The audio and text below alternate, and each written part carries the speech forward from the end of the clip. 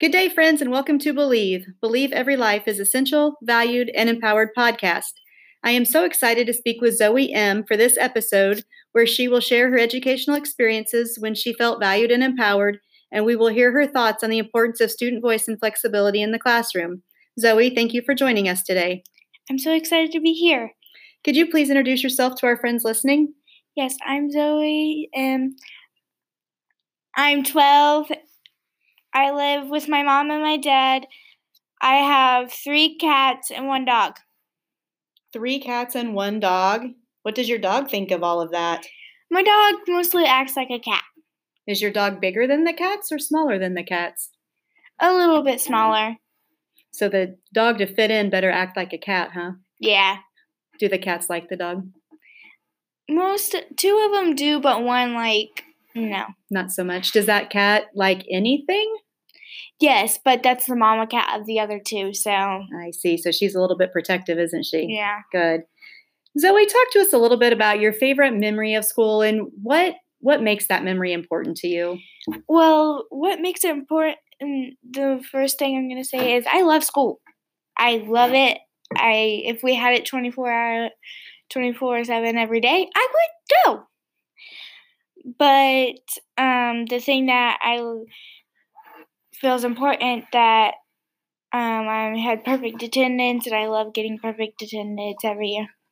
So a favorite memory is being awarded perfect attendance at the end of the year? Because I feel good. Did you feel good about yourself? Yeah. How many years do you think you've gotten perfect attendance? I couldn't count. I don't remember. I've got it a bunch of times, though. Good. That's wonderful. And you were able to do something special last night. We talked about a little bit before the podcast started from having perfect attendance last year. Can you tell our listeners a little bit about that? I got to go to the Royals game and got to watch them the whole way through.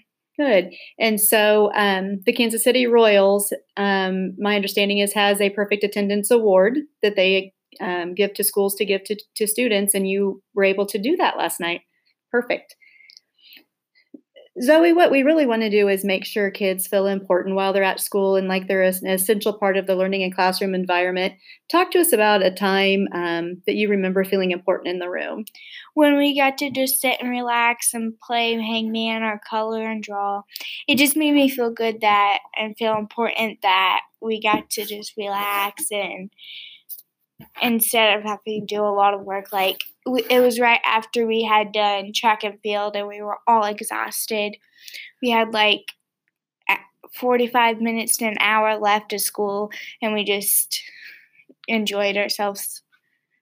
And why did that make you feel important? What about that made you feel good? Because we didn't have to, the teacher didn't make us sit down and think even more than we did on games. Some of them were tug of war or stuff. And your teacher during that time, you told me earlier, was doing what? Was reading out loud, and I think it was the one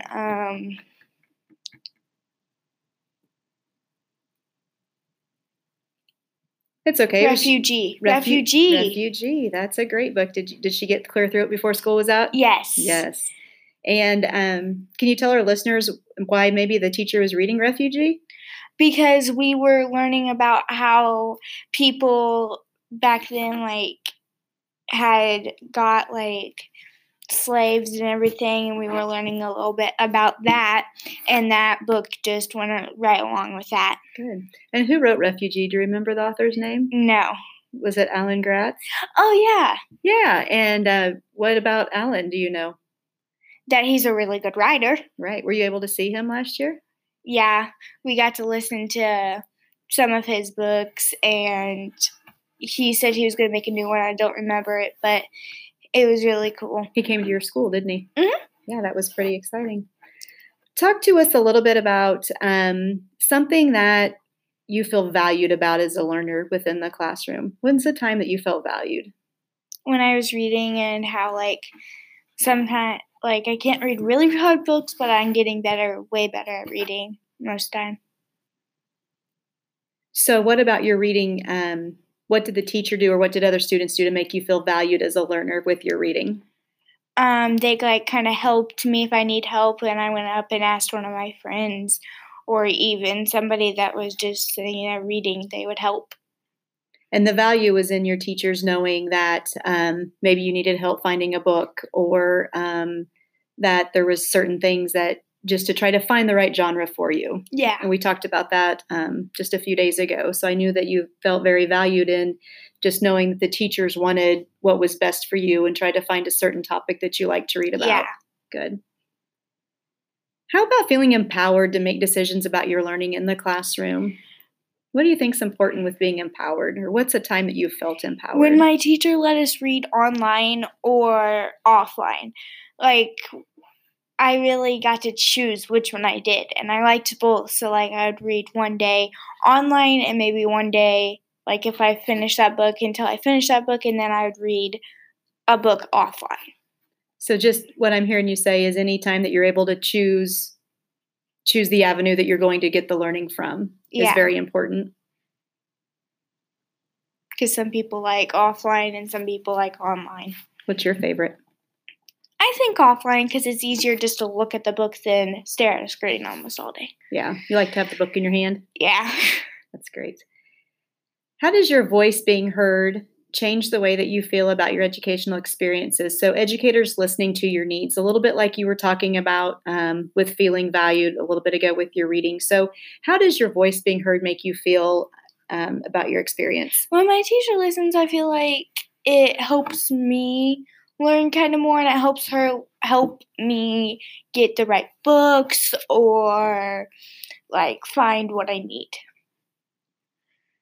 So as you speak with the teacher, that teacher is also able to learn more about what your needs are. Is that what I'm hearing you say? Yeah, and then I get to I feel good because she helps me pick it out, and I get a good book that I want. And we're talking a lot about reading. Is reading your favorite subject, or what is your favorite subject? My favorite subject is reading. I'm really good at math, though, but reading is my favorite.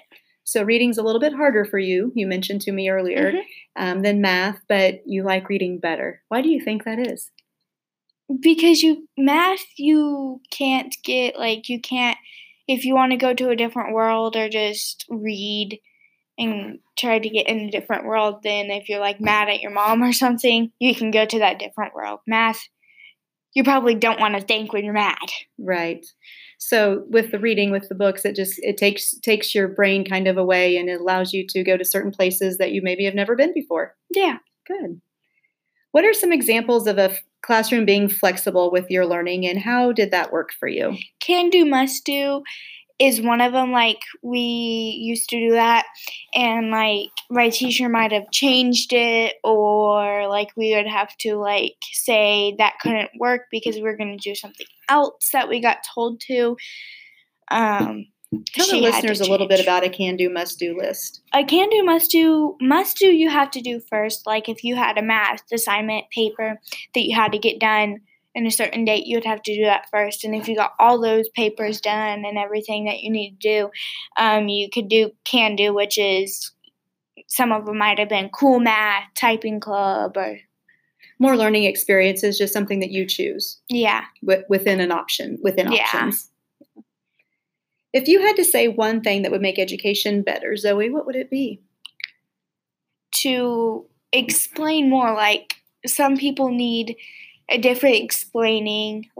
Say, on math, if you need, some people have different ways of doing it, and that person can't do it the exact same way you might teach, so you might have to, explain it their way, too. So trying to meet all learners with whatever learning system they use the best, yes, that they learn from the best. What is one idea you would want educators to know from your experience? Some things are hard, but never to give up. Never give up, even if you are really mad at it. Never give up.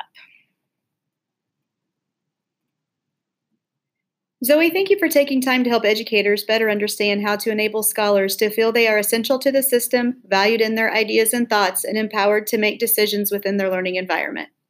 Thank you for listening. Friends, thank you for listening to Believe Podcast. Believe Every Life is essential, valued, and empowered. Please follow #BelieveEveryLife and @RuckerMelanie.